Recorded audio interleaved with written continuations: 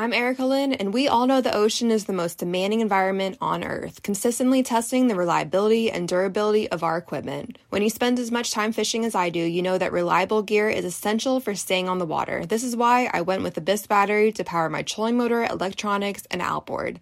The guys at Abyss Battery are rattling the saltwater industry by manufacturing performance marine batteries specifically designed for sonar, outboards, trolling motors, and electronic fishing reels. They're also Bluetooth compatible, so I found checking battery statuses right on your phone while you're out on the water is a huge game changer. To learn more about why Abyss batteries are used by the pros and factory installed by premier boat builders, visit abyssbattery.com. Fishing like a local isn't just about catching fish.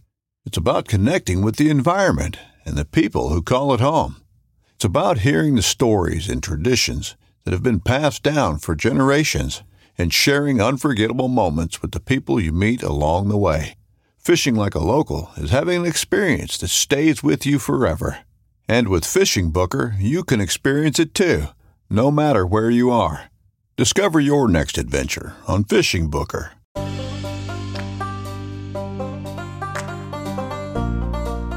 Wilderness is not a luxury, but a necessity of the human spirit.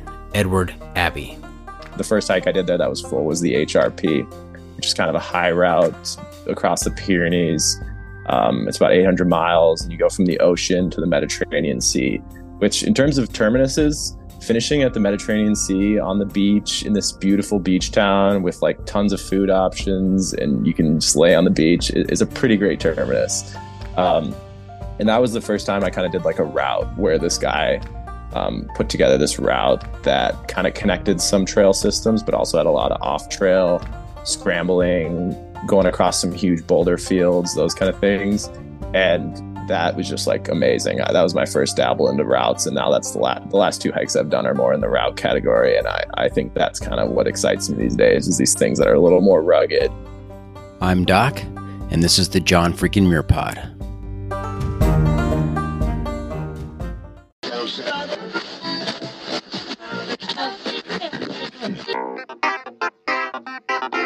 Welcome to the John freaking Muir Pod. Lace up those boots and sling on the pack for a romp through trails, short and long.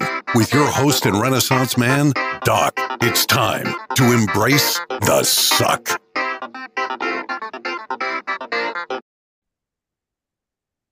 Welcome back to another week on the trail, dirtbags and hiker trash. I'm Doc, and this is the John freaking Muir Pod. Let's start off with a reminder. If you are enjoying the podcast, take just a minute to help us out. Leave us a review on Apple Podcasts. And if you're not enjoying the pod, well, just go ahead and keep that to yourself. All right, let's get to this week's guest, a thru hiker and bike packer with a lot of miles under his treads. Welcome to the John freaking Muir Pod, Kyle Cleary. How's it going, Kyle? Good. Thanks for having me on, Doc. I'm excited. Absolutely. I love talking to people who have multiple types of adventuring in them. So with you as a thru hiker and also a bike packer, I can't wait to hear some of the stories today. Yeah, awesome. Now, Kyle, have you picked up a trail name along the way? Because we try to go by trail names here on the podcast. Yeah, totally. I do. I go by Spoons with all my friends these days. So I got that trail name while I was actually bike packing through California. And I made friends with someone in San Diego and ended up spending about 2 weeks in San Diego. And they started referring to me as Spoons because I had a bit of a reputation for losing spoons while traveling.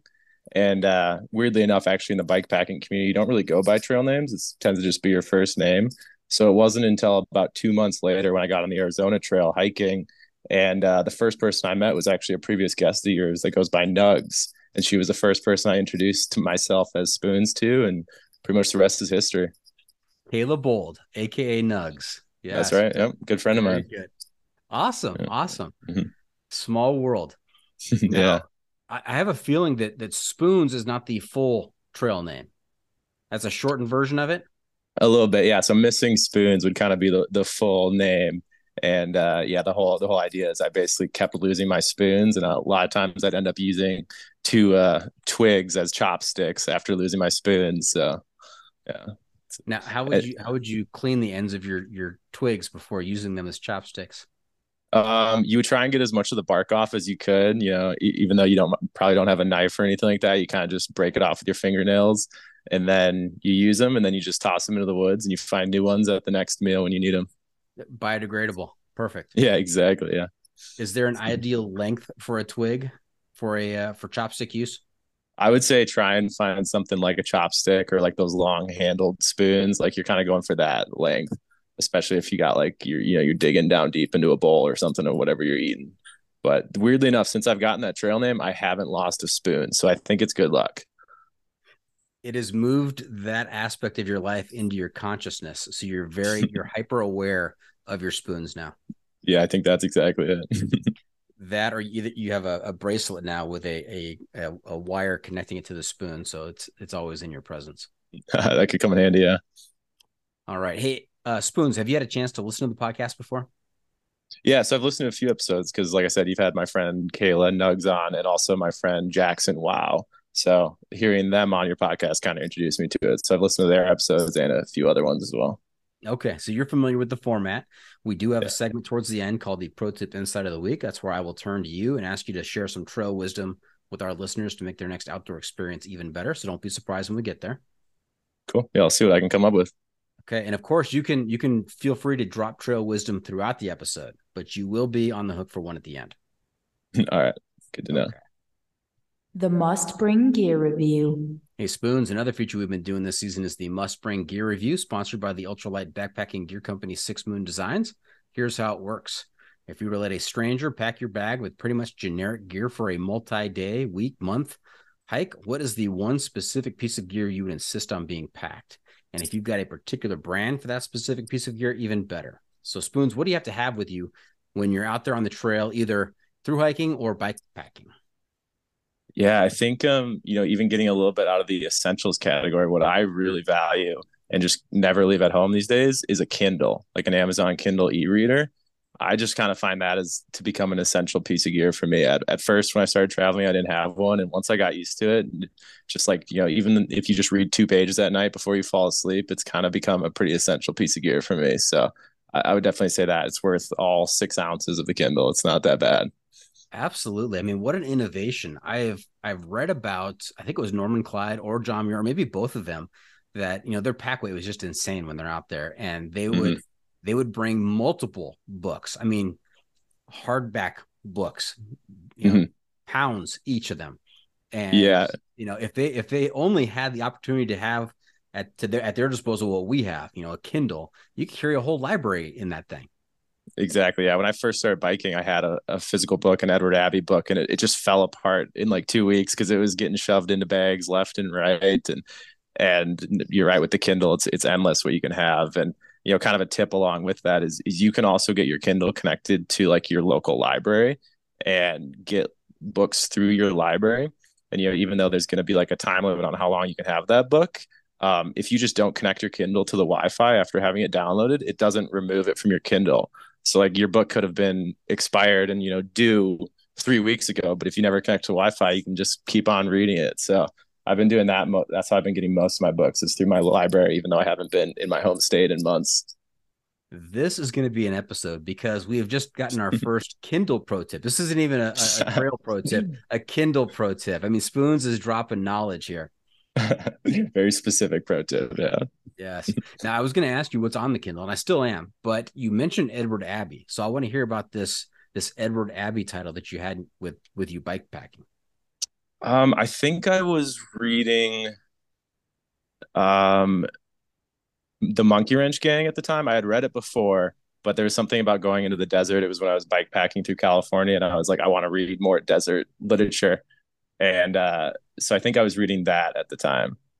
That is what my physical book was. Yeah. Yeah. That book is iconic. I don't know what it is about that book, but I read that book just a couple of years ago, and it stuck with me. I mean, I still, occasionally think about some of the characters, some of the events of that book to this day. I mean, it was powerful. I had the same experience. The character development in that book, they're so fascinating. And now with how I've been traveling, I've spent a lot of time over the last year in the Southwest, and I'm going through these places that Edward Abbey talks about, and these little towns, and I'm talking about the Colorado River and stuff like that. So it's been all the more interesting to read that. And I'm about halfway through the follow up book, which is Hayduke Lives, to that series right now. So definitely, it's a good follow up. It's you can't live up to Monkey Wrench Gang, but it's pretty great. So the Hayduke Lives is pretty good. Yeah, it's pretty good. And I'm, foreshadowing a little bit here, but I'm about to start the Hayduke Trail in a couple weeks. So that's kind of why I'm brushing up on my my Edward Abbey literature. Nice. You're beating me to the punch every time, because I mentioned that the Hayduke Trail is named after a character from the Monkey Wrench Gang by Edward Abbey. And exactly. Iconic. I mean, iconic book, iconic trail. I've talked to a couple of people who have done the Hayduke, and it is a challenge. Yeah, I'm really excited for it. It's been on my list for a while, so I'm excited to get out there. Are you ready? You ready, Spoons, for the Hayduke? I'd say I'm pretty ready. I'm not much of a planner, but the Hayduke I think is no joke. So I've been a little more planning, a little bit more than normal. But I'm feeling pretty ready. I just got off a different 800-mile desert hike, so I'm feeling pretty conditioned to the desert right now, and in the right mental state to take on a trail like the Hayduke Trail, even though I know it's going to be brutal. Yeah, there are some trails in the world that are pretty well defined near populated areas that if you wanted to go into it pretty blind, you probably could, and you'd be all right. The Hayduke is not one of those. Agreed. Yeah. As much as I'd love to just step on trail and just run with it, I know I should be doing a little research. So I've been a lot more active, and I have the guidebook, and I've read it, and talked to a lot of past Hayduke hikers to get info. So. All right. And what are you expecting? I'm expecting some pretty magical places, like places where you just stop and you just take a minute to look around you, and you just kind of like, wow, when is the last time someone's been here? And of course, the last person that was there was probably a Hayduke hiker. And there's just something really magical about being in these places that so few people have seen. And I'm excited for the canyon walls, and doing like multiple day water carries and food carries, and just feeling that sense of remoteness is what I've really come to love in these desert landscapes. Well, if I may, I would recommend you listening to the Ginger Balls episode where he did the Hayduke and talks about it. Epic episode. He shares a lot of information about it, some of his experiences. There's one particular spot where it was pretty plain in all his research that there is an escape route out of this canyon, and it should be very apparent. And it took him 2.5 hours before he discovered it, and it was sitting in front of his face the whole time. So I mean, there's some stuff that isn't just intuitive. You have to kind of know about it ahead of time. So listen to his episode, and then also if you want to reach out to him on Instagram, he's happy to share information about that stuff. I would love that. I wrote his name down, because I haven't listened to that, and I've heard a few stories like that on the Hayduke where you just like the problem's right in front of you, but you're looking in all the wrong places. That's right. Now, did you watch the video, the documentary, Figuring It Out on the Hayduke? Yeah, I've watched it a few times. It's pretty fantastic. Yeah. I just cringed. I cringed at that part where they realized they went down the wrong canyon, and it dead ended, and they had to go back another 7 miles or whatever to get back on track. I mean, that sounds painful. Yeah, I can imagine that's so demoralizing, but I think sometimes these routes, you got to go with the flow and realize like you make mistakes. But yeah, it'd be tough to not get down after something like that, after it took you so many hours to get there and then have to turn around. Okay. Yeah, it's a cool video. What do you anticipate your base weight and your pack consisting of for the Hayduke? I would guess my base weight will probably be around 10 or 11 pounds, not including my camera. My camera is like a pound, but I usually carry that either in a fanny pack or like up on my hip belt. So it'll be something like that. I just got a warmer sleeping bag because I'm coming to terms with the fact that I'm a cold sleeper, and I just can't be one of these like 30-degree bag guys, because I just had so many rough nights in the last 2 hikes I've done. And so I just got like a sleeping bag that's a little bit heavier, but I think I'm going to really be happy with that decision. But yeah, and then like water, I'll have a lot of water capacity. From what I've heard, I'll probably end up having like 9 liters of water capacity, potentially having to get a few more liters if there's a really bad stretch. But there's so much snow this year in Utah that it should be a decent year. But yeah, 10 pounds has kind of been the base weight that I float around and really enjoy. Like any less than that, I'm missing out on too much. And anything more than that, and I notice it. So Yeah. Now, nice. You are among the ranks of myself and Crush, who I talked to just a little while ago. We are all cold averse. We don't want to suffer unnecessarily in the cold. We're thin blooded. totally. Yeah. When you wake up at 4 a.m. shivering, it's just like you can do that once in a while, but when it happens consistently, at some point you just got to be like, all right, I'm going to get more layers and bring more clothes or a better sleeping bag. Yeah. And so, what does the snow portend for the Hayduke and other Western U.S. thru hikers this year? Yeah, so it's pretty crazy. I mean, definitely, like, I know everyone's talking about the Sierras being at like near 300% in the South Sierras, so the PCT would be pretty wild this year. And then southern Utah, last time I checked, parts of like the Kaibab Plateau, which is like a huge part of the northern Arizona Trail section and the Hayduke section, I think it's like around 200% snow. And the Hayduke specifically, you go up and over, I think it's called the Henry's Mountain Range, and you go to like 11,500 feet in that range. And that's like maybe 250 miles into the route. So it's still pretty early in the season. And so I'm definitely going to see some snow there. But the flip side of the desert hiking with that snowpack is like the water sources are going to be so good this year. Just looking at like the water report and what it's been in past years, I'm anticipating it to be way more like some of those sources that were, unreliable last year are going to be totally full with pools that are holding water from the snow melt. So it'll definitely be colder and some slow going, especially in that Henry Mountain range. But I think it'll be worth it. Some people are pushing their dates back really late, but I'm still kind of starting on like a normal start date for Hayduke history, just to kind of be like, yeah, I'm going to deal with some snow, but the benefit is it's going to be nice water, plenty of water. What is your start date? I'm shooting for April 1st. So, okay. Yeah. While you are starting on the Hayduke, I will be running a trail half marathon in Southern California. So, awesome. I'll be thinking of you. I'll be thinking about you. You'll be suffering more than me, probably. I'll just be walking and eating Snickers, and you'll be running. Or I could be walking, eating Snickers too. I don't know. We'll see. That's true. I used to be quite a runner and did a few ultra marathons, and there is a lot of walking and running. People don't realize that you do walk a lot, especially on a trail run. Ultra marathoners, they're a different breed, man. I've done a marathon 4 times, and 26.2 is a long way to drive. What I've said. I can't imagine going 50 or beyond. I mean, that's crazy. Yeah, it's pretty wild. I've done 45 miles, and my friends are all like 100 milers, and I've paced them on their 100 milers, and it is a different breed, and you really get to see the limit of humanity when you see people after running 90 miles and still getting out there and running. It's pretty impressive and inspiring. Yeah. Have you heard of Kevin Goldberg? I haven't, no. Okay, so Gabe and Kevin, they fast pack the JMT. I had them on. They were really fun to talk to. I've had them on a couple of times. And Gabe says, Doc, I don't know if you realize, but Kevin is one of the premier American 200 milers. And I did some research, and lo and behold, man, this guy is no joke out there. He's running the Moab and the Badwater and just 200 miles.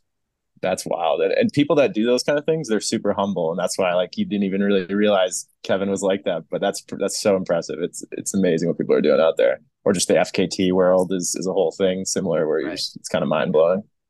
Now, going into the Hayduke with knowing the snow level, what adjustments are you making to your gear? Are you bringing anything snow related for safety? No, as of now, I don't think so. I might try and get like some of the super basic micro spikes once I get close to the Henrys, if it's looking like that's necessary, but I'm going to kind of just wait and see how it goes. I think the only thing I'm really going to be doing different is just bringing like an extra base layer sleep shirt. And just that way, if you're wet, if you're cold, you always have like a clean shirt, and then put on some sleep leggings, and you always have like something that is dry when you get to camp. But otherwise, I'm not, and maybe I'm being a little naive, but otherwise I'm not bringing a ton of stuff. From what I've heard, no one's needed ice axes or anything like that. So I think it'll be all right. Okay. We'll see though. I'll leave that to you. Yeah, we'll see. We'll follow up and see how it goes. Yeah, it could be miserable. All right. Hey, I love talking about gear, and to help us talk some more about gear, It's the hiking poll. We're going to do the hiking poll, and that's poll spelled Poll, like a survey, not like the kind of thing you hold in your hand out there. And this is a 7-question survey that's going to help me give you a score on the sanity scale from 1 to 100, with 1 being completely insane, 100 being completely sane. What do you think? Okay. I think I'll probably hopefully float in the middle somewhere there. Okay. That's my anticipation. If I were to ask your friends and family, where would they put you on that scale? They put you right in the middle, or do they have leanings one way or the other? I'd be leaning into the insane side of things. Okay. I'm kind of an anomaly in my friend and family circle. Oh, okay. All right. And we're going to get to that in a little bit here. I want to hear about your family and growing up. But before we do that, let's do the hiking poll.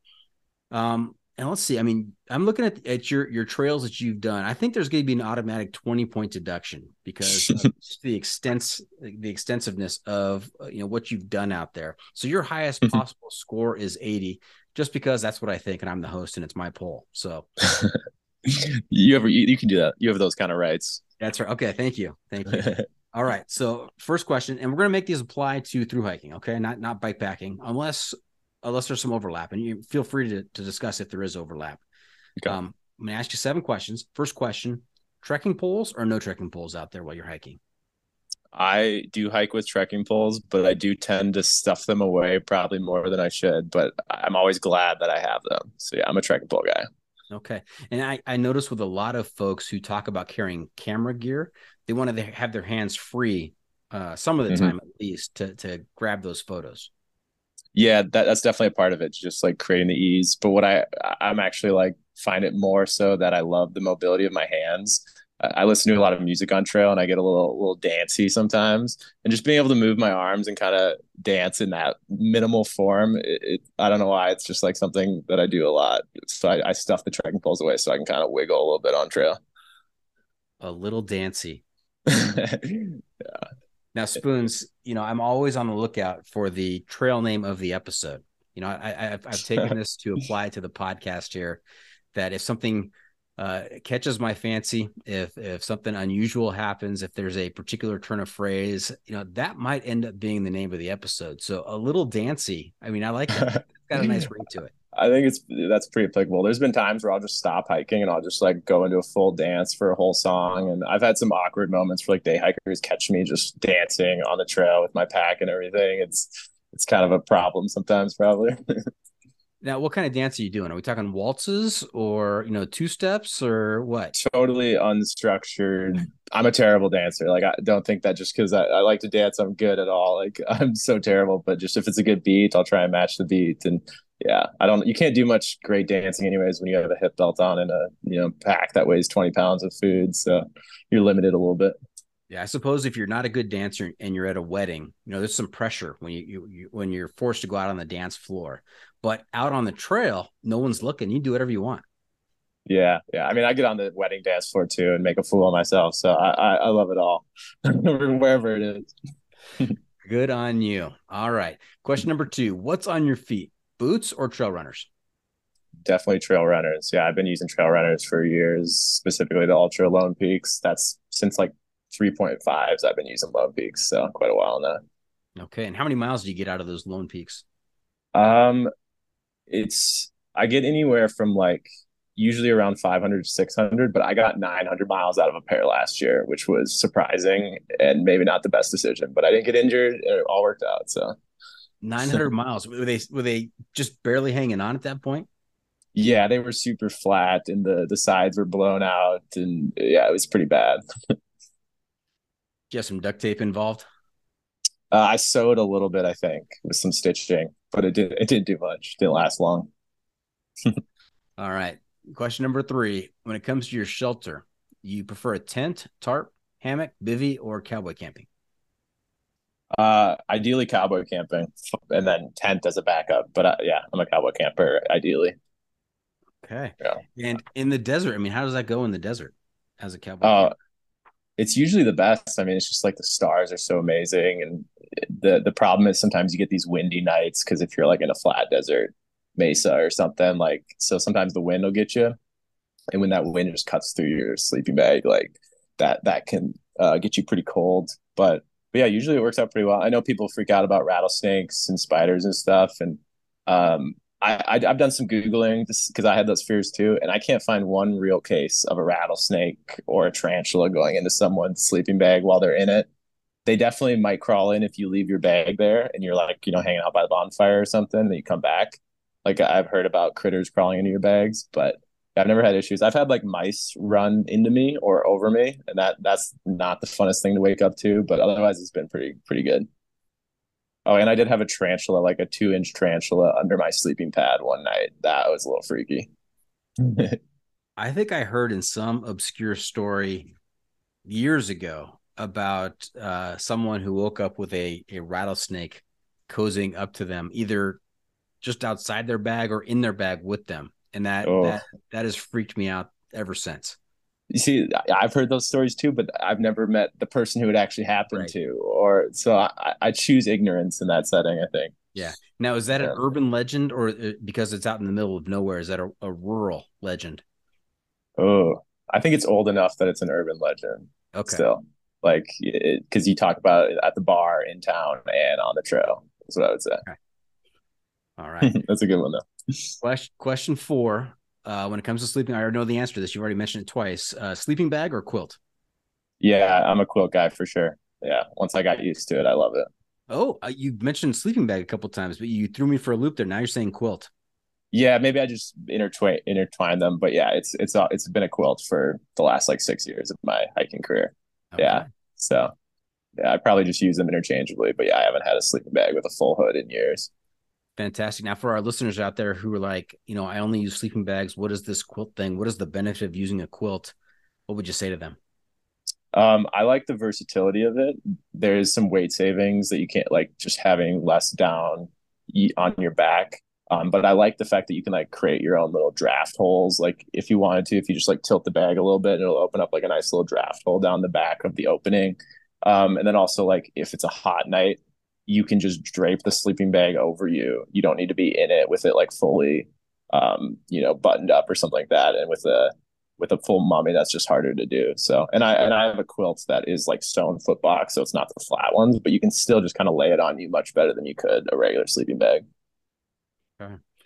Question number 5. When it comes to food, are you a stove guy, cold soak, or stoveless?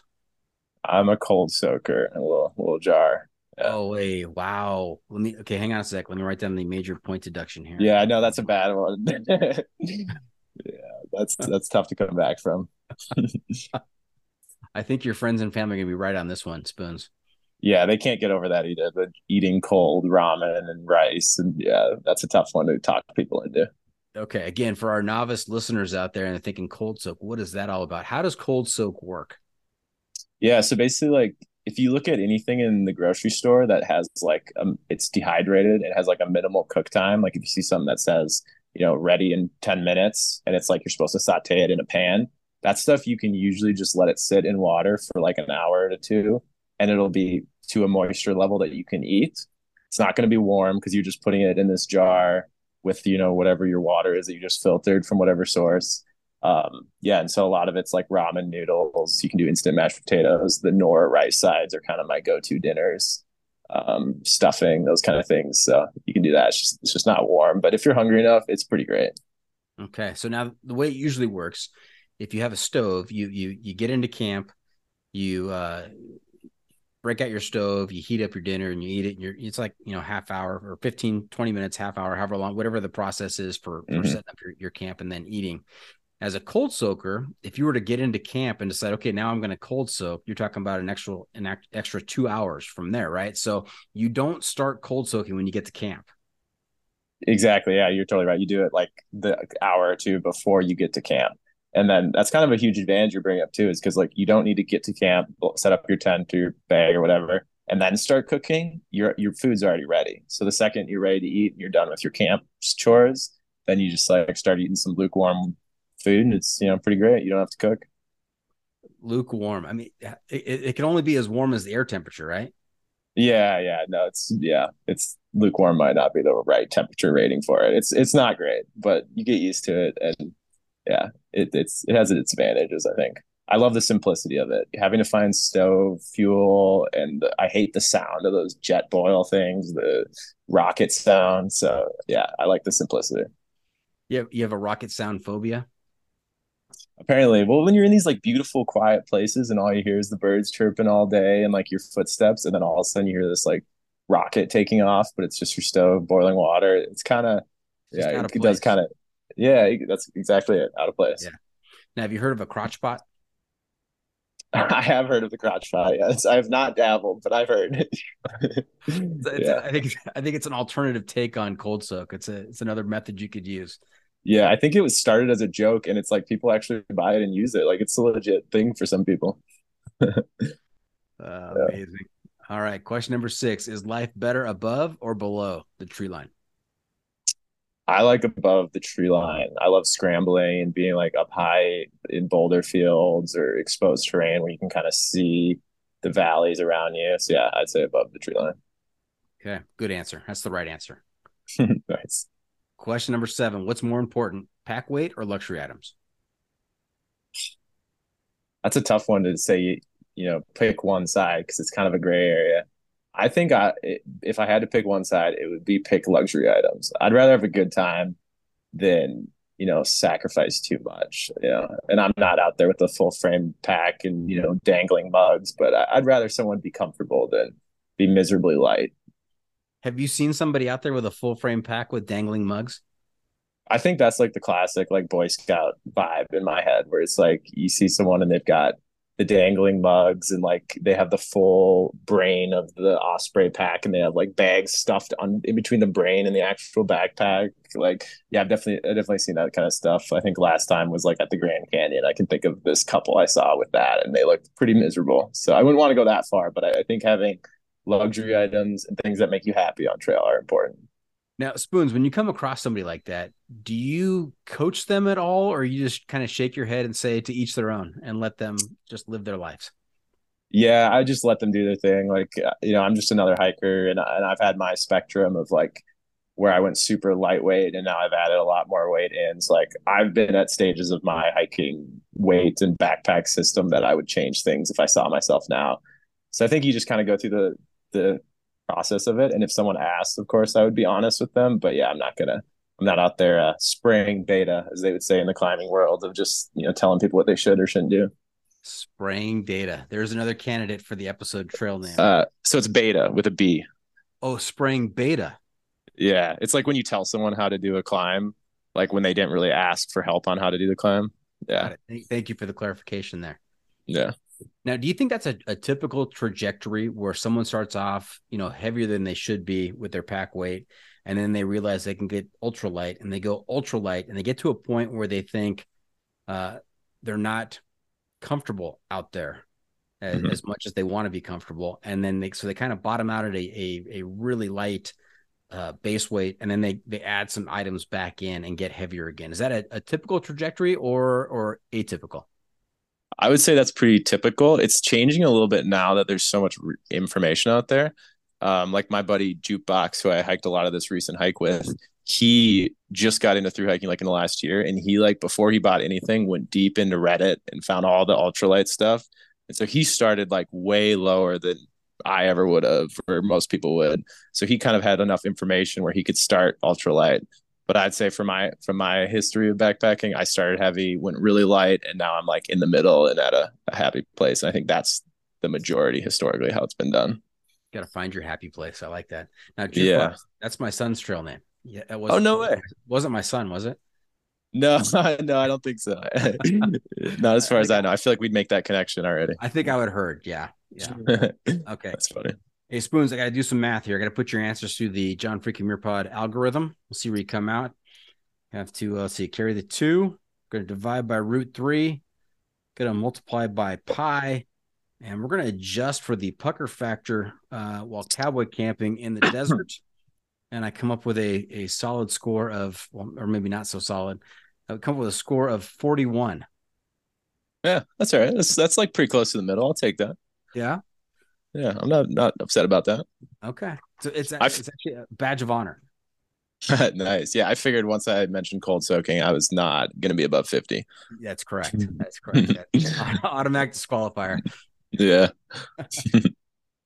All right. Hey, before we get too far down the trail, let's back up a little bit. Let's hear about your background, where you grew up, what kinds of sports and hobbies did you play, and how did you get involved in the through hiking and bike packing cults? Yeah, cult is probably the right word for it. Yeah, like growing up in high school and middle school, I wasn't really outdoorsy in the sense of like camping or anything like that. I played soccer a little bit and I was like a skater. Were my main like hobbies in terms of outdoor stuff. And like my sister was the adventurous one who like went camping and like drove across the country and did all the like the classic adventure travel stuff in high school. And I was the more like stay at home awkward kid.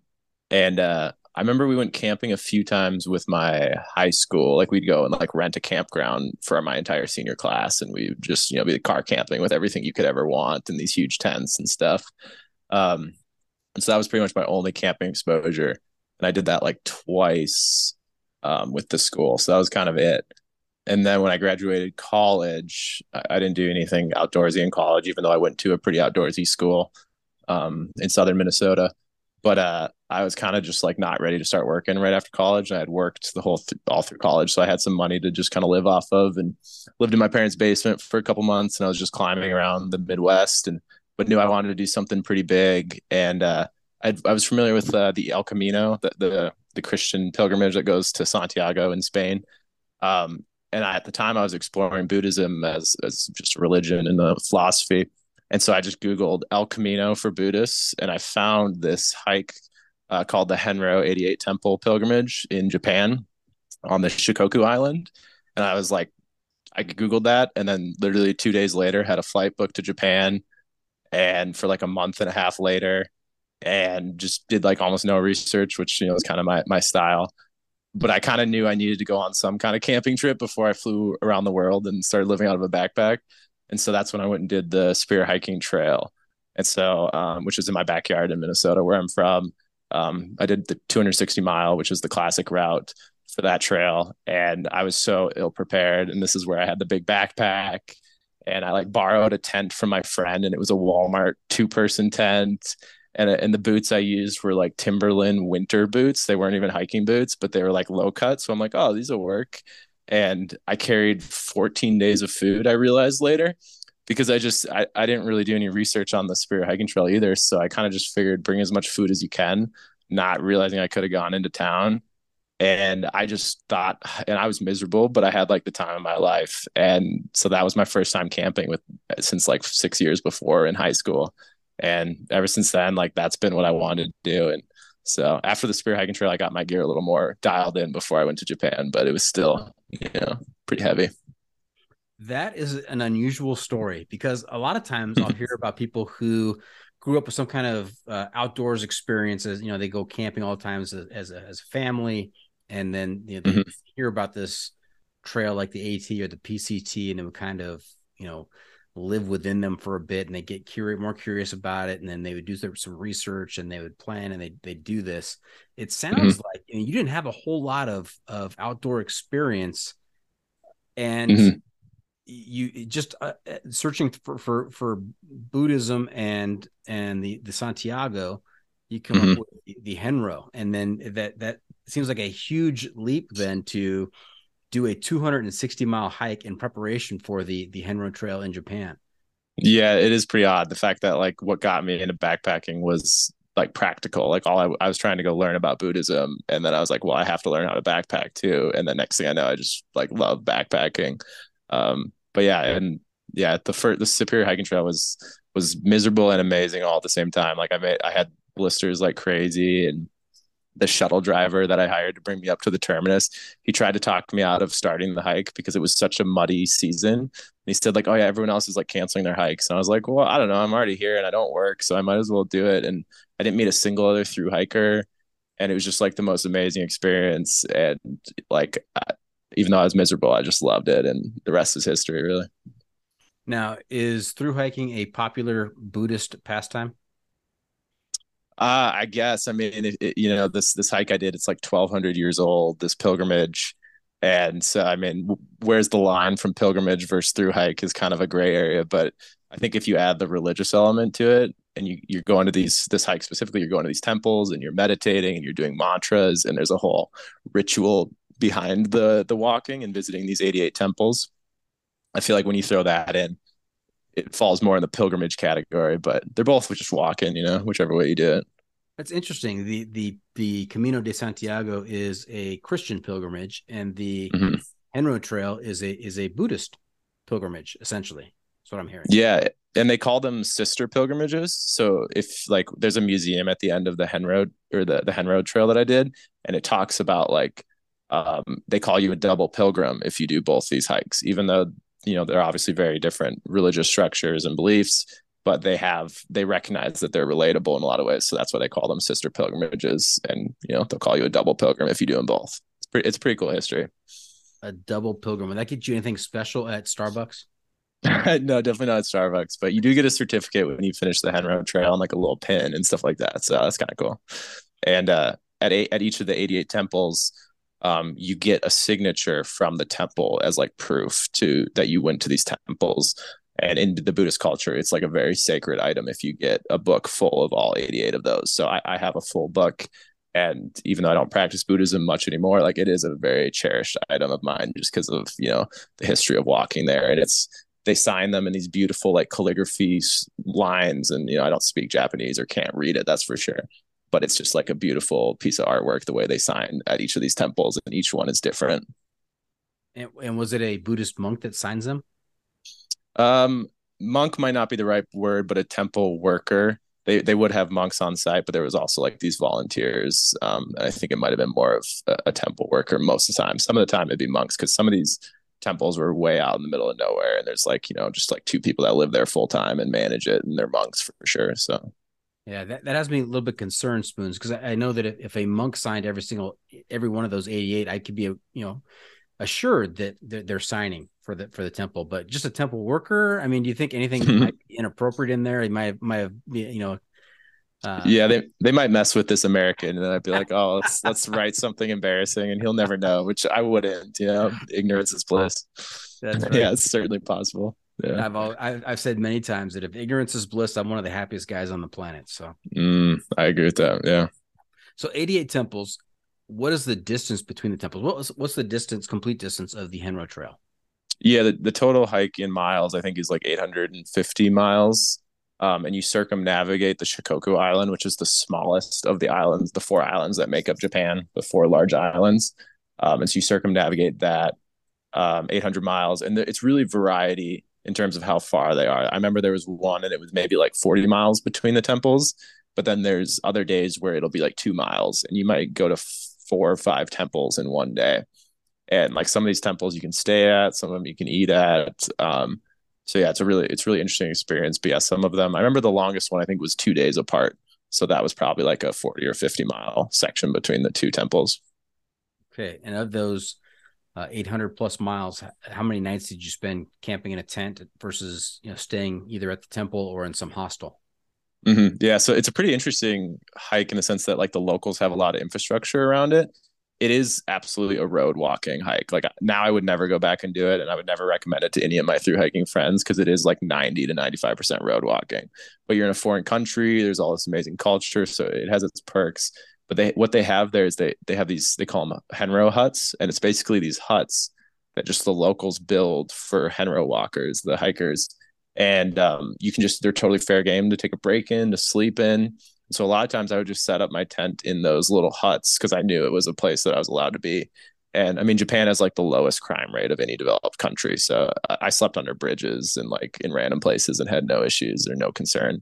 But so I would say I was on a budget. I was living pretty cheap there, and Japan's not the cheapest country. So I barely stayed in hotels. So I would say, 80% of the nights I was sleeping in my tent in one of these Henro huts. And then like 10 to 15% of the time I got invited to stay with people. Like people would pull over on the side of the road and give you fruit and vegetables and buy you lunch and invite you to their house. And it was a really cool cultural experience. And that was in like 2017. So it's gotten a little more popular. So it might not be as novelty anymore when they see a walker, but it definitely was a big deal back then when I was walking it.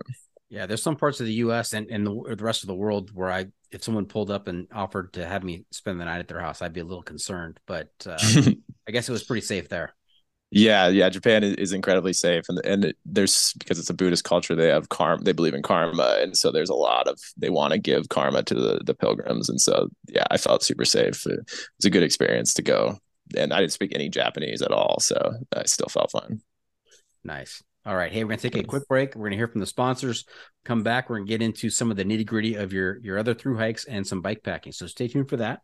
We'll be right back.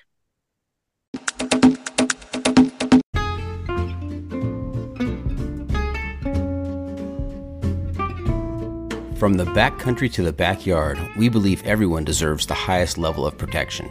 Since 1984, Sawyer Products offers the best, most technologically advanced solutions for protection against sun, bugs, and water, using time-released liposome technology, topical insect repellents, and new standards in water filtration. And with every Sawyer product you buy, you are helping to provide clean water through 140 charities in 80 countries with their long-lasting water filters.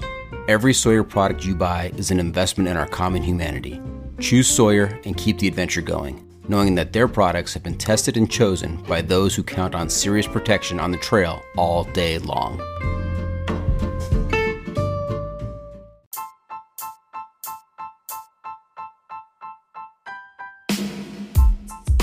Six Moon Designs has been innovating ultralight backpacking gear for the past 20 years. With a wide range of products ranging from ultralight shelters to backpacks and accessories like their extensive line of trekking umbrellas, Six Moon Designs is sure to have a great piece of gear for your needs. With the company philosophy being that gear should aid one's experience, not define it, Six Moon Designs thinks the more time people spend outside the natural world, the better off this world will be. And remember, go wild, live young.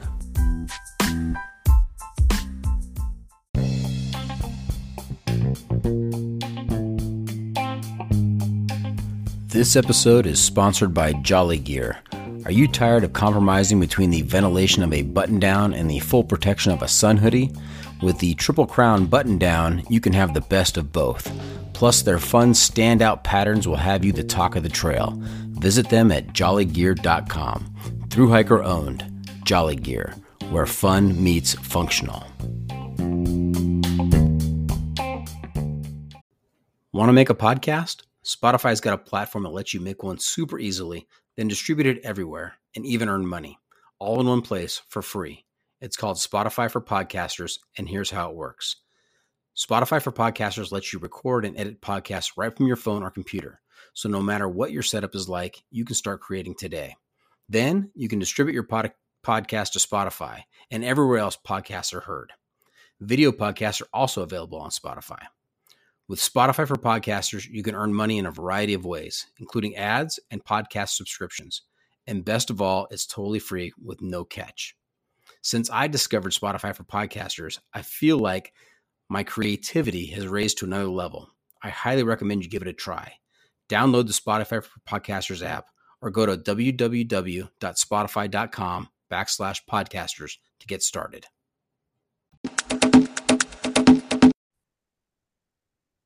And welcome back. We are talking to Kyle Cleary, a.k.a. Missing Spoons, a.k.a. just Spoons. I think having a short trail name is advantageous. I agree completely, especially if you get in like a risky situation and your friends need to yell at you real quick. I think it pays. Yeah. Yeah. If there's too many syllables, I mean, you're a goner. So yeah, totally. Nice.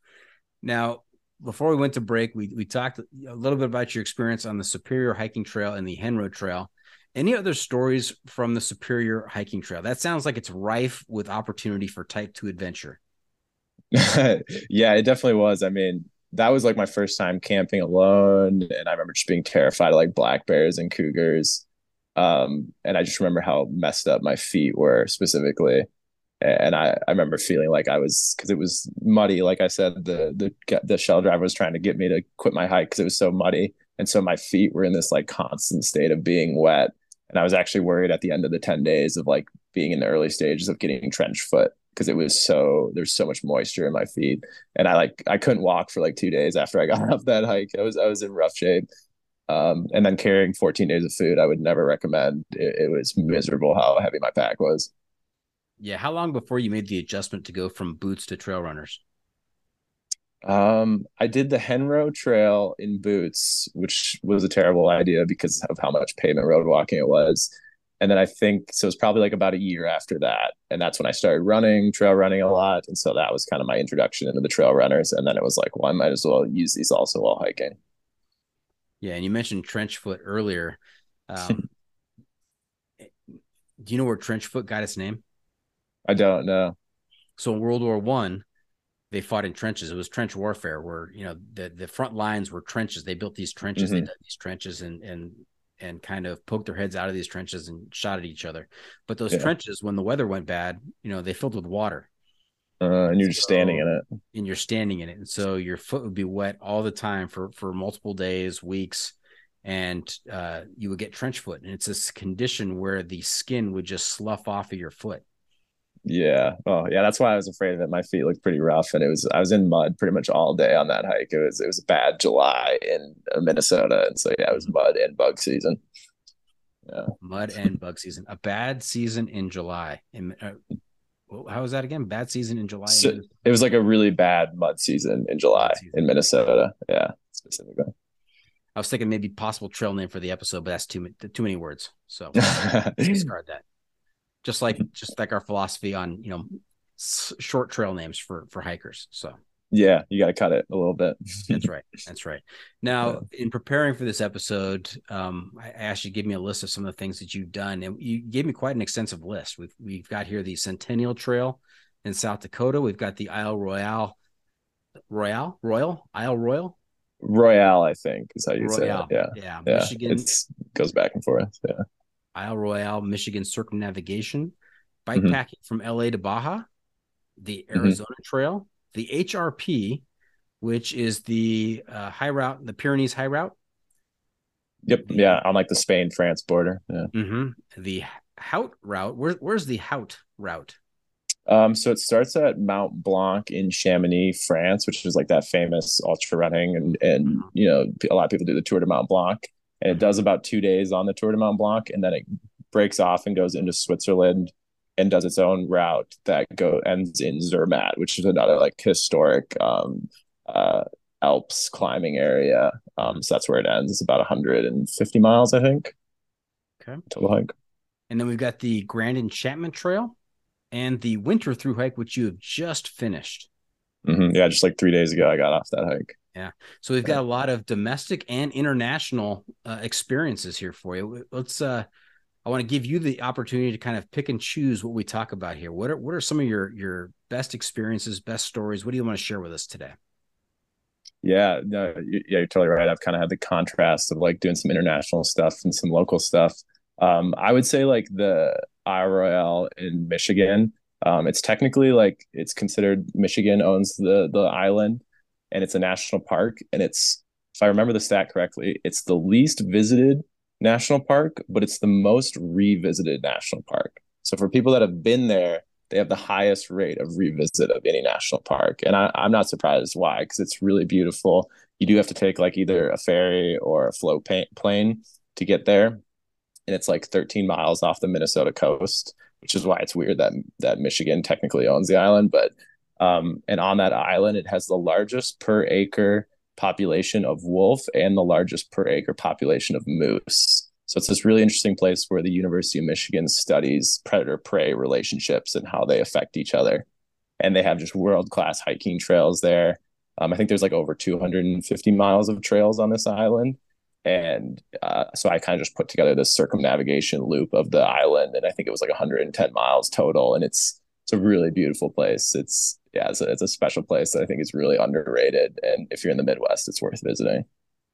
So I like the fact that you said it's the least visited national park, but most revisited. It's kind of like the Subaru of hiking trails, hiking locations, because I don't think necessarily that Subarus are the most popular cars out there. But if you're a Subaru owner, I mean, they hang on to their cars forever. There's not a lot. I'm in that category. Subarus out there up for sale. Yeah, Subaru was my first car, and it was the car I owned before I sold it to travel. So yeah, I love Subarus. I'm part of that for sure. Same here. I'm a Subi owner as well. So Nice. Yeah. now with the wolves and the moose, I mean, one on one, wolf versus moose, who wins?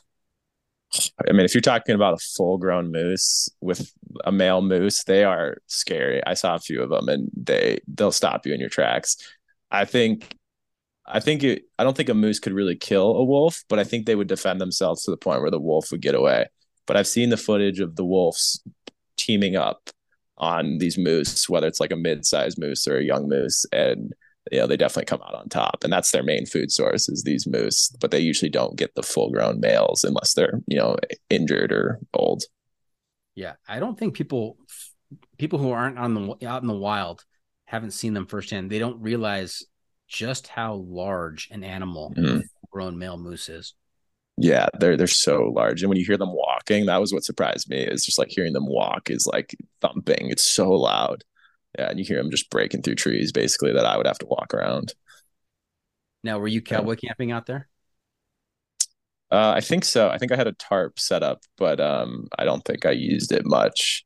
And that's a funny park in the sense that like that's where if you go to Isle Royale, you're gonna see people with the dangling mugs from their huge backpacks. It's a very for whatever reason, there's certain areas that just attract like the old school huge packs and that island. I was the weirdo. Like I'd come into camp at like 8 o'clock and people were like, "Who are you? Where'd you come from?"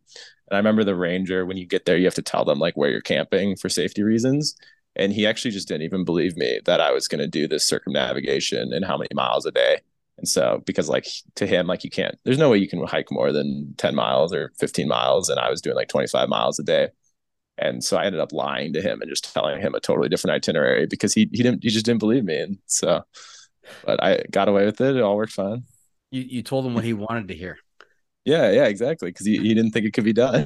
And then I didn't go find him and try and rub it in his face or anything. But it's like, there's a lot of different ways to hike out there. Yeah. So with this high density of wolves and moose, any animal encounters out there?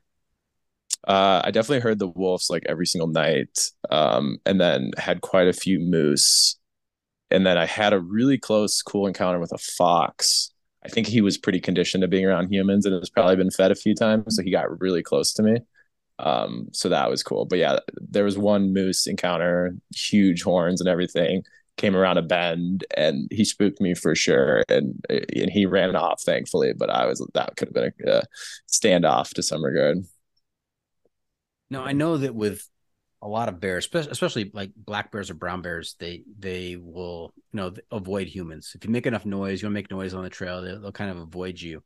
Is that typical with the moose as well? I think so. Yeah. Yeah. They don't really want to mess with you and they're kind of doing their own thing. And I don't know that they use the trail system that much, how like mountain lions and stuff, they'll walk on the trails. I don't think moose really do that because I think they're just too big. They kind of just do their own thing. They make their own trails. Yeah, yeah. Even though the trails there are really great and wide on that island, but yeah. So maybe there is some method to the madness of carrying your cups on the outside of your pack because they make noise. They kind of clank against your pack. You don't want to surprise a large animal out there. That's true. Yeah. I mean, I've heard that, but I've also heard like the bear bell thing like doesn't really work that well, actually. Like it's kind of a gimmick, but it definitely any kind of sound you can make, I think, is an advantage in those kind of terrains, whether you're in grizz country or high density moose country. Have you been in grizzly country? I haven't. Again, foreshadowing a little bit, I'm going to do the CDT this year, and that'll be my first time in grizz country. So basically going from never being in grizzly bear country to like doing like over 1,500 miles in grizzly country on the CDT. But plenty of time in black bear country. I've had black bears steal my food in the middle of the night and like on canoe trips in the boundary waters in Minnesota and stuff like that. But yeah, black bears don't really freak me out at this point. Spoons, you got a busy year ahead of you. You're doing the Hayduke and the CDT? Yeah. I'm gonna be pretty burnt out at the end of this year, I think. But yeah, it's definitely a big year for me. And yeah. All right. Yeah, you want to be a trail correspondent for the podcast? We have you come on, check in from the trail and tell us how it's going.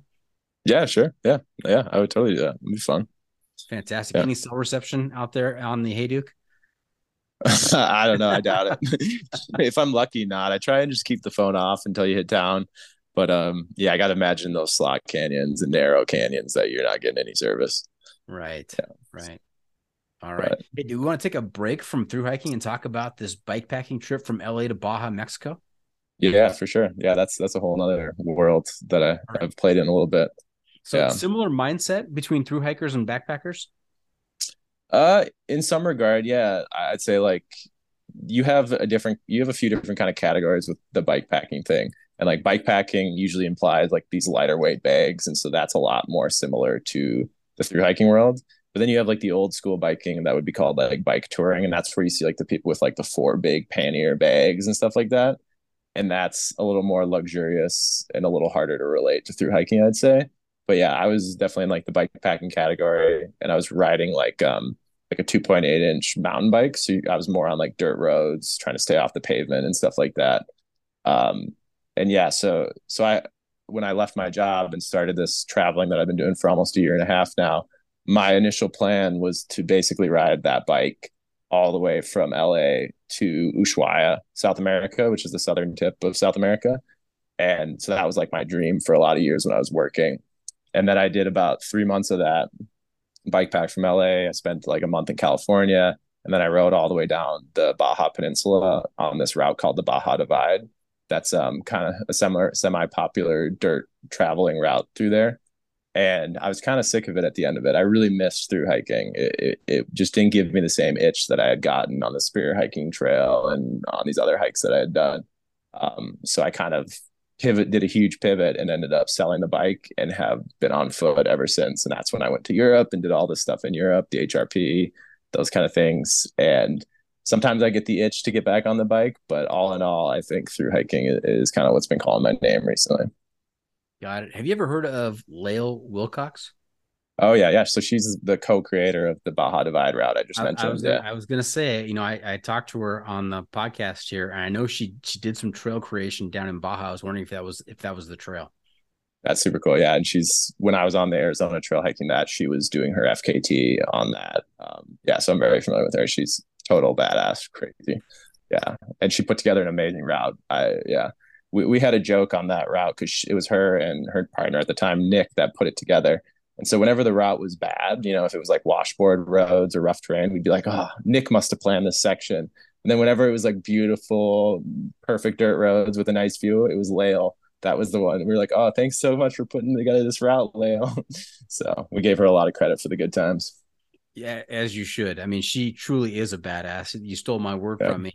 Yeah. She tells an incredible story of when she did the Transamerica race. Started from Oregon and ended up in Virginia, and she caught the leader at the time, the favorite to win the race, some guy from France, I think it was, caught him like 100 miles from the finish line, and she ended up just putting him in the rear view, and she won the race overall. All male, female, whatever. Yeah, she won it. And that's so cool. Completely awesome story. Yeah, she's shredding some records for sure, but yeah, I mean, that's a great route. And I really did enjoy bike packing, and there's some huge perks to bike packing. Like you can bring so much more food. I had a stove when I was bike packing most of the time, and you can just you're in a town like every day basically, or a tienda as they would call it in South America, in Mexico, where you can get like fresh vegetables. And I was just making these tacos with tons of fresh vegetables every day. And so I really enjoyed the food side of it, but the bike seat is a real problem of mine. I hate the bike seat. You spend 10, 12 hours a day on that seat, and you just can't have a good day after that. It just drives me nuts. And so things like that just bothered me. And it wasn't as simple as backpacking. It's a little simpler to be out here and just have your little tube backpack. You just stuff everything in. So a couple things there. You rejoined the hot food community in the bikepacking world. Yeah, I did. Yeah. It's kind of one of those things where it's like situational, but I did enjoy, like, in normal life when I'm not hiking or traveling, I eat a lot of really good vegetables and like try and eat low, not a ton of sugar and stuff like that. And so I love being able to cook and make fresh rice and boil, vegetables and things like that, or saute things. And so the bike packing, because weight isn't as much of a concern because you have that momentum on your side, so you can bring a lot more of that kind of stuff. And so I did enjoy that. Now, Spoons, if you're committed to cold soaking on the trail, I think you should be committed to cold soaking in real life. I mean, I think you should be, soaking your potatoes or your ramen for a couple hours before dinner time each night while you're in your house. I'm just not that loyal. No, I mean, so I'm in a nice house in the burbs right now of Vegas, and I've like this today for lunch. I had this huge vegetable salad, and it's like all that I wanted. So no, I'm taking a break from the ramen. I'm taking a break from the north side because I know in like 2 weeks on the Hayduke, I'll be right back in that stuff and eating Snickers for breakfast and whatever. That's right. And with the bike seat, I mean, you could always do what Lael did. She told the story of where she broke her seat and she was 50 miles from the next town. And so she just rode standing up for the next 50 miles. Dang. Yeah, that's one way to do it. Your knees might not like that at the end of a couple of days though. Incredible. Yeah. Incredible. But, all right. So yeah, let's talk about those international experiences. So you put the bike packing in your rear view and you're back on foot and you head over to Europe. Yeah. So Europe was really interesting. I had a family obligation that that brought me to Ireland initially, and so I spent like a week traveling with my family in Ireland. And then I'm like, I'm in Ireland. I already flew over the pond. I might as well stay here. And that's when I started doing research on some of the hikes over there. And so I spent some time up in Scotland, did some hiking there, but I got injured. I was trying to do the Cape Wrath Trail, and that's a whole burly trail. But the first hike I did there that was full was the HRP, which is kind of a high route across the Pyrenees. It's about 800 miles, and you go from the ocean to the Mediterranean Sea, which in terms of terminuses, finishing at the Mediterranean Sea on the beach in this beautiful beach town with like tons of food options and you can just lay on the beach is a pretty great terminus.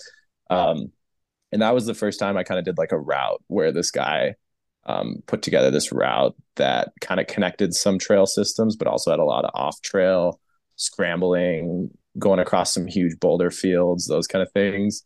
And that was just like amazing. That was my first dabble into routes. And now that's the last two hikes I've done are more in the route category. And I think that's kind of what excites me these days is these things that are a little more rugged, some off trail stuff. You got to pay attention to navigation, your food, your water, all has to be a little more dialed in. So you're a little more engaged than just like walking a single track for 800 miles. And I really enjoyed that. Okay. So there is a definite distinction between trails and routes.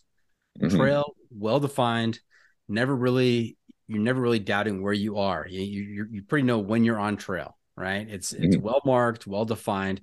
Route is a different story though. Yeah, totally. I'd say on a lot of routes, you are spending a fair amount of time kind of knowing where you are, but not knowing exactly where you are. And you can download these routes. They do have like GPX tracks and stuff like that, so you can follow a line. But you're still a lot of the times being like, okay, I know I need to go from here to that canyon or that pass. And you kind of just make your own route that looks like the least, resistance because there's no trail there anyways. So why try and follow someone else's line? Just kind of do whatever you want and what makes sense. And so I do really enjoy that aspect. There's a certain wildness that comes with that is tough to find on like a national scenic trail like the Arizona Trail, where there's a trail marker every, whatever 100 feet. And there's these towns that everyone knows who you are because you're just another Arizona Trail through hiker. But these routes bring you to some towns that are really interesting in the sense that like they don't really know what you're doing. They've never heard of the HRP or the GET or the Winter Through Hike, the other routes I've done. So I kind of love that fact that you go into these towns and they just like see you with a backpack, like, what are you doing? Like, I don't know. They don't have that point of reference that you would see in like a trail town on the PCT or the Arizona Trail. Right. So the Hayduke, definitely a route from all that I've heard about the Hayduke. I mean, you're finding your way out there a lot of the time.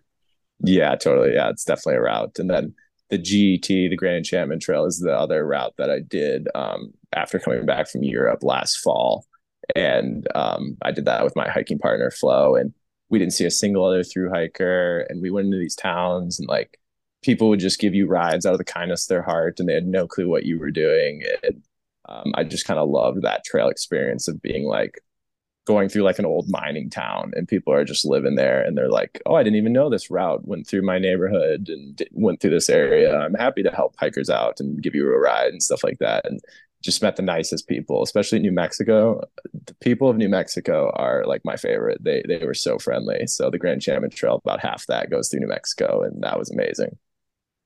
When you think about America, I mean, I think what most people think of is the big population centers, the big cities, Los Angeles, Dallas, New York, wherever, San Francisco.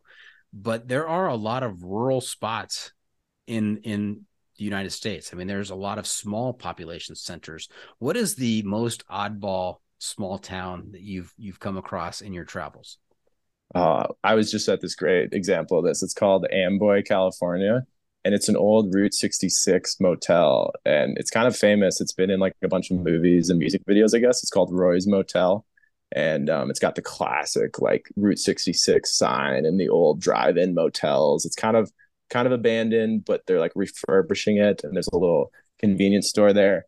And there's this character that worked behind the counter, and he let us mail boxes there because there wasn't really enough food to actually resupply. And so this was the last town on the winter through hike that I hit. And there's this guy that works there. His name's Ken. And he's from 29 Palms, which is like an hour away from there. And he's lived there his whole life. And he just has the most amazing history. And so we're sitting there drinking coffee for like 4 hours with this guy, just chatting, hearing about the history. And Amboy is like this small town that this billionaire who owns like a chicken franchise purchased. And it's like he owns the whole town. And there's only one person that actually lives in the town. It's not this Ken guy. And so it's just like the weirdest, quirkiest little place. And they have like all these like fancy root beers for whatever reason. So Amboy, California was a hidden gem. It's kind of one of those places I sent a box to with food, and I thought it would just be like, get your box and get out. And next thing I know, I was just having a really great experience, and, talking to this local and hearing about the history. And so I'd say that was a nice surprise. Town with some character, even though not a lot of people, but the town sounds like it had some character. Yeah, I guess a lot of people drive through there just like take photos of the old sign and the old motel, and just Route 66 has that kind of tourism to it, but it was a cool spot. What else was there besides the motel? There's like an old railroad depot. It's no longer in use. The railroad still runs through there. It's literally just Roy's Motel, and he's got this. The motel isn't open anymore, so you can't actually stay there.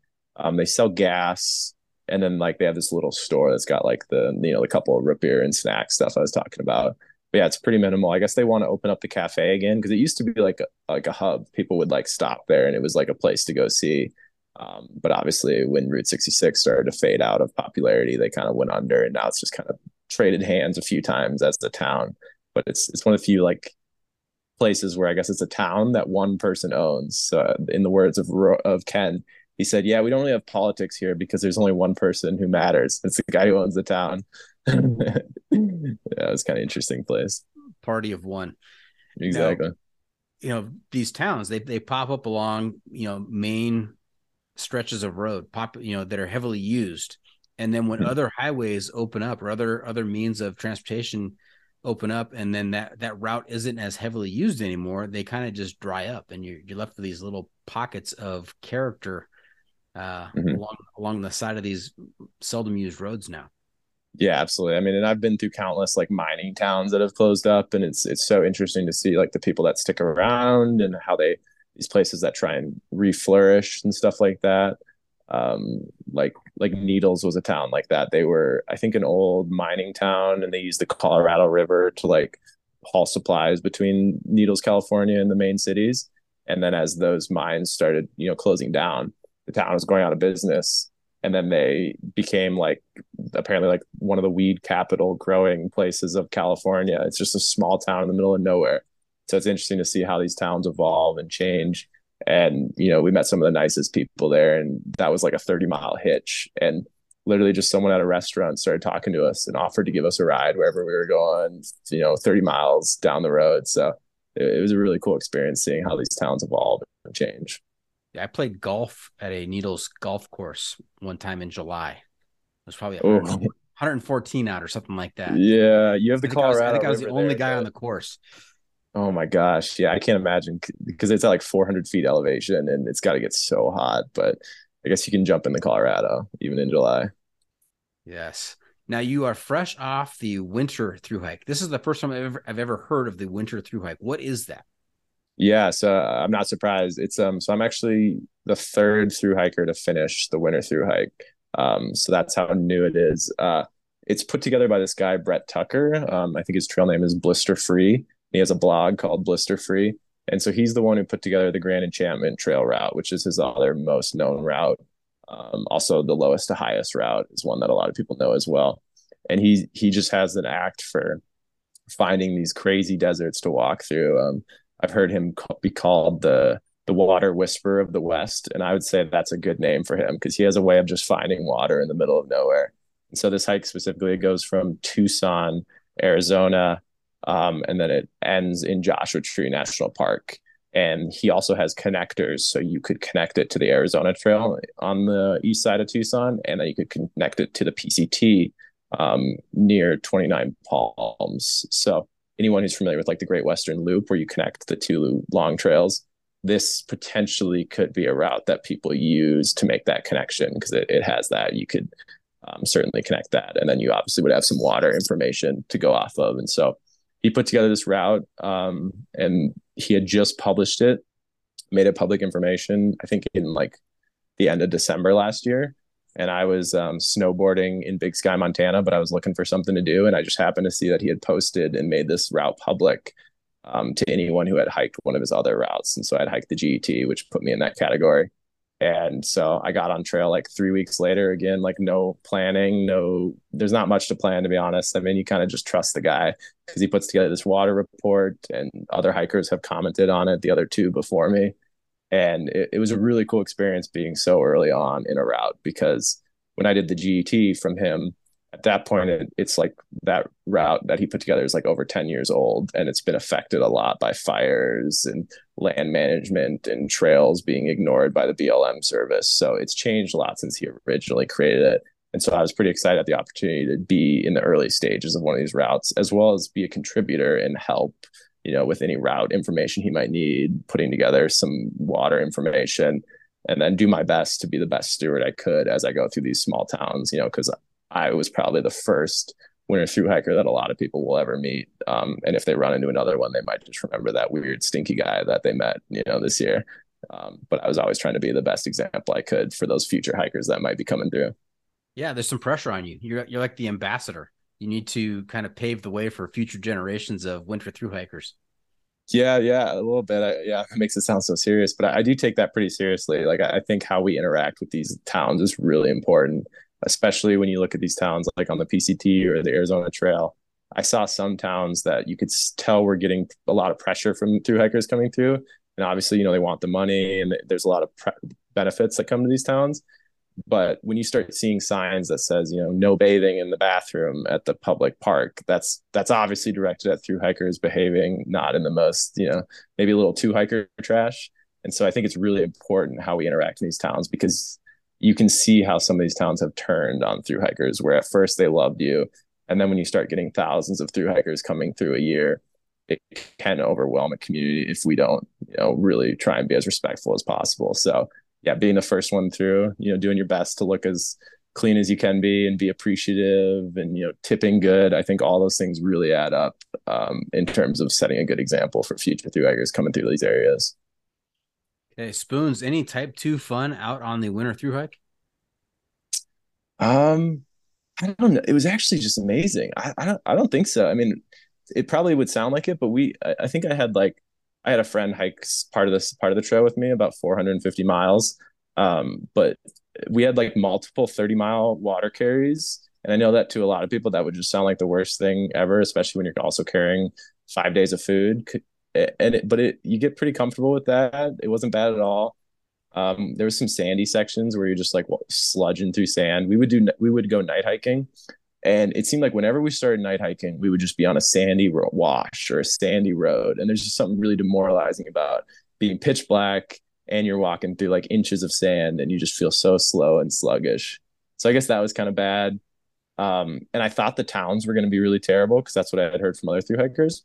Like I said, then you get to this town of Amboy where even though there's nothing really there for a hiker, it's just still a great experience. And then like Needles was the same thing. I didn't have a lot of expectations and it turned out to be a great experience. So yeah, some of the towns were hit or miss, but I think all in all, it was a really positive hike and I enjoyed it. The terrain's pretty manageable because with it being the winter through hike and you're hiking it in the end of January into February tends to be the season Brett recommends. You're kind of staying at low elevation. You're in like these low deserts between Southern Arizona and California. So you're not doing a ton of elevation gain. There's a few big climbs. I did have like one day of a snowstorm coming through and hiking through spots of like a foot and a half of snow up and over this like 5,000 foot pass. But otherwise, yeah, I don't know. It was a great hike. I really enjoyed it. I think it was a really magical experience to be like so early. And you go through some of these wilderness areas that just like no one goes to. And you just look across the valley and there's another wilderness area that you're like, who's been there? It looks so untouched. And so there was quite a few of these random little places that you're just like, wow, this is a magical place that very few people come to. And I think there's a lot of public land out there like that to explore these places that haven't been, designated a national scenic trail, but still are amazing. Yes. Now, why the name Winter Through Hike? Did Brett name it that way just because that's the best season to hike it in? I mean, is it inhospitable the rest of the time of the year? Yeah, so I think his intention was really trying to find something else to do besides the Florida Trail. And I fall very much so in the negative category towards the Florida Trail. I don't have any interest in that. And so I think he was looking for something. What can you do in the desert during the deep winter season? There's such few options. You can't do the Arizona Trail even though it's a desert. You can't do the PCT even though it's a desert, just because you're still at high elevations and you'd be going over a lot of snow. So yeah, he specifically named it that with the intention of it being something you would do in the winter. You could do it in the spring, even like you could start in March, but I think it'd be so hot at those low elevations. And yeah, if you tried to do this in July, August, you'd be carrying so much water and these water sources would be so dry um, that it would be a really tough hike. So it's very much so tailored towards the winter. Okay. Yeah. Hey, Spoons, you know where we are right now? The pro tip, maybe? Wow, you're good. The pro tip insight of the week. That's right. What bit of trail wisdom can you share with our listeners to make their next outdoor experience even better? Yeah. I would say, so I mentioned this a little bit earlier with just how I got a warmer sleeping bag and coming to peace with that. I'm a cold sleeper. I was cold a lot on this hike, and what do you expect? It is still winter, even in California. And so I spent a lot of time using this trick that I'd learned, I think, on the Arizona Trail. And you sleep on, if you like wake up in the middle of the night and you've already got all your layers on and you just know you're going to be cold. If you roll over and you sleep on your stomach, it doesn't matter if you have a blow up pad like I do, or you have a foam pad or whatever you do. And you kind of like tuck your arms in and you like put your hands flat on your thighs and you lay on your stomach, kind of creates this weird pocket on your chest that just like holds heat like crazy. I don't understand the physics of it or how it really works, but I am telling you, it really works. So there was multiple times I'd wake up at 4 a.m. on this hike and just be like, have that little bit of a shiver that would prevent me from sleeping, and then just roll on your stomach. And 10 minutes later, I'm sound asleep and don't wake up again. And it just keeps you warm. There's something about it. It just locks in heat. And my friend on this hike was using the same tactic when he got cold. And he's like, that really works. So that's been a huge, huge help for me over the years. Lock it in. That's a great tip. Very nice. Yeah. All right. So there you have it. That's it. This episode is just about in the books. Hope our listeners enjoyed our time with Kyle. I want to thank him for joining us this week. Spoons, how can our listeners keep up with you on social media, and where can they find updates on your latest adventures? The best place is definitely on Instagram. I'm missing_spoons is my handle. So I'm pretty easy to find and remember, or you can find me through Kyle. I take a lot of photos. I've been enjoying learning about photography as I've been traveling. So that's kind of the main place to find me. Have you run into a lot of other missing spoons out there, or even spoons? I have not. I've heard about one Spoon, so no S. I've heard about him, but I've never met this character. So as of right now, I'm in my little bubble of being the only Spoons. Nice. You're kind of like the guy that owns Amboy. Yes, yeah. Just ignorance, I'm the only one.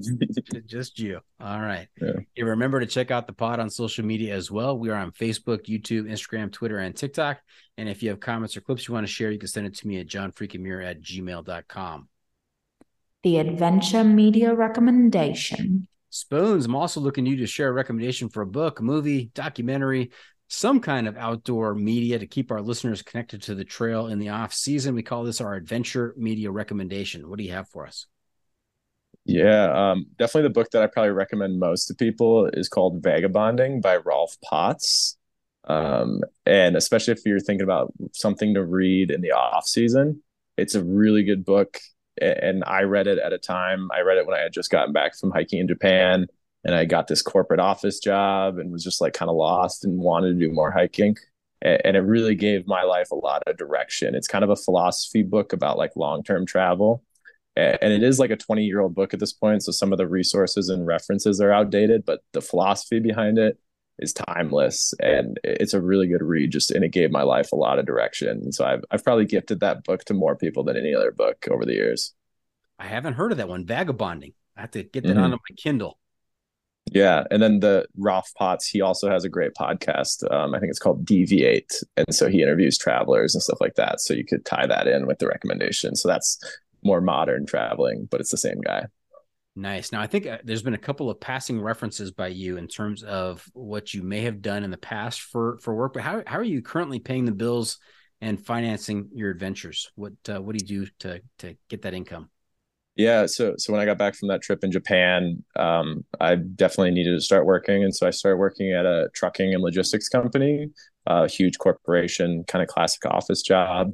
And I did that for about 3.5 years. And the entire time that I was there, I knew I was saving up to just quit and travel.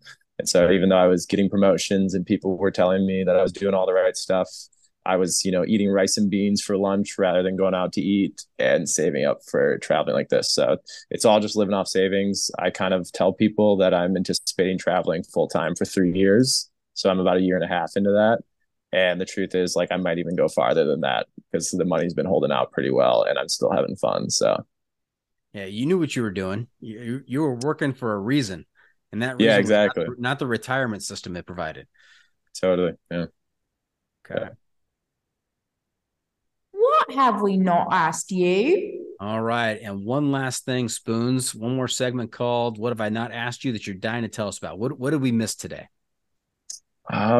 I guess we talked a little bit about like the international and US thing, but not like in the sense of like a direct comparison, but so maybe something just like how they're different, just hiking, traveling internationally versus in the US. And um, internationally, I would say the huge advantage is the cultural experience, whether you're in Europe or Japan or whatever country you choose to travel to. That's a huge asset. But what foreign countries don't have that I find really important and I end up missing after a month or so is they don't have the public lands or the open space. So like Europe hiking is beautiful, but you're not going to go a single day without seeing another hiker and very likely some infrastructure. They have a lot of these mountain huts and it's kind of cool. They have these mountain huts. You can go get a Coca-Cola at 2 p.m. when you're in the mountains. That's a cool experience, but you don't get that remote feeling. And so in the US, having these public lands and national parks that you can go 3-4 days without seeing a person, which I did on this hike. Every single time I left town, I wouldn't see a single person until I got back into town.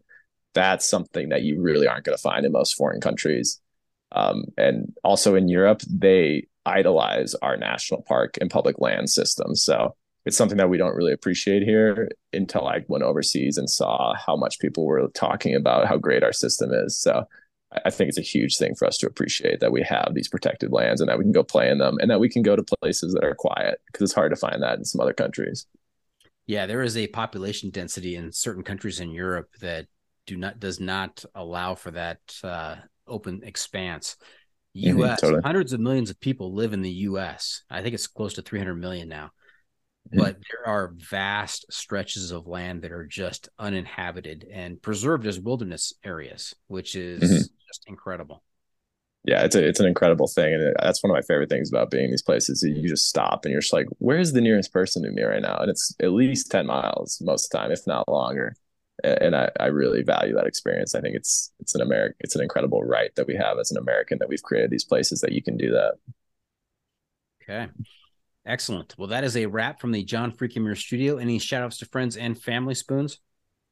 Definitely my grandma. She's my biggest fan. Every time I call her, she just gets all giddy and is so proud of me and happy I'm traveling. To her and just like all the random people you meet while traveling, from the people that, I injured my foot and I stayed with this lady for 2 weeks healing up my foot, from like her to just like someone giving me a beer on the side of the trail. Like any of those people, they're a huge part of my traveling experience. And so shout out to all of them. I just love those people that they make the experience. Okay. Thank you for tuning in. Always remember, the trail is the trail. It doesn't care if you want to go downhill. It doesn't care if it's almost dark and you're looking for a campsite. It doesn't even care if the temple worker wrote something inappropriate in your hen roast signature book. The trail is the trail. Embrace the suck.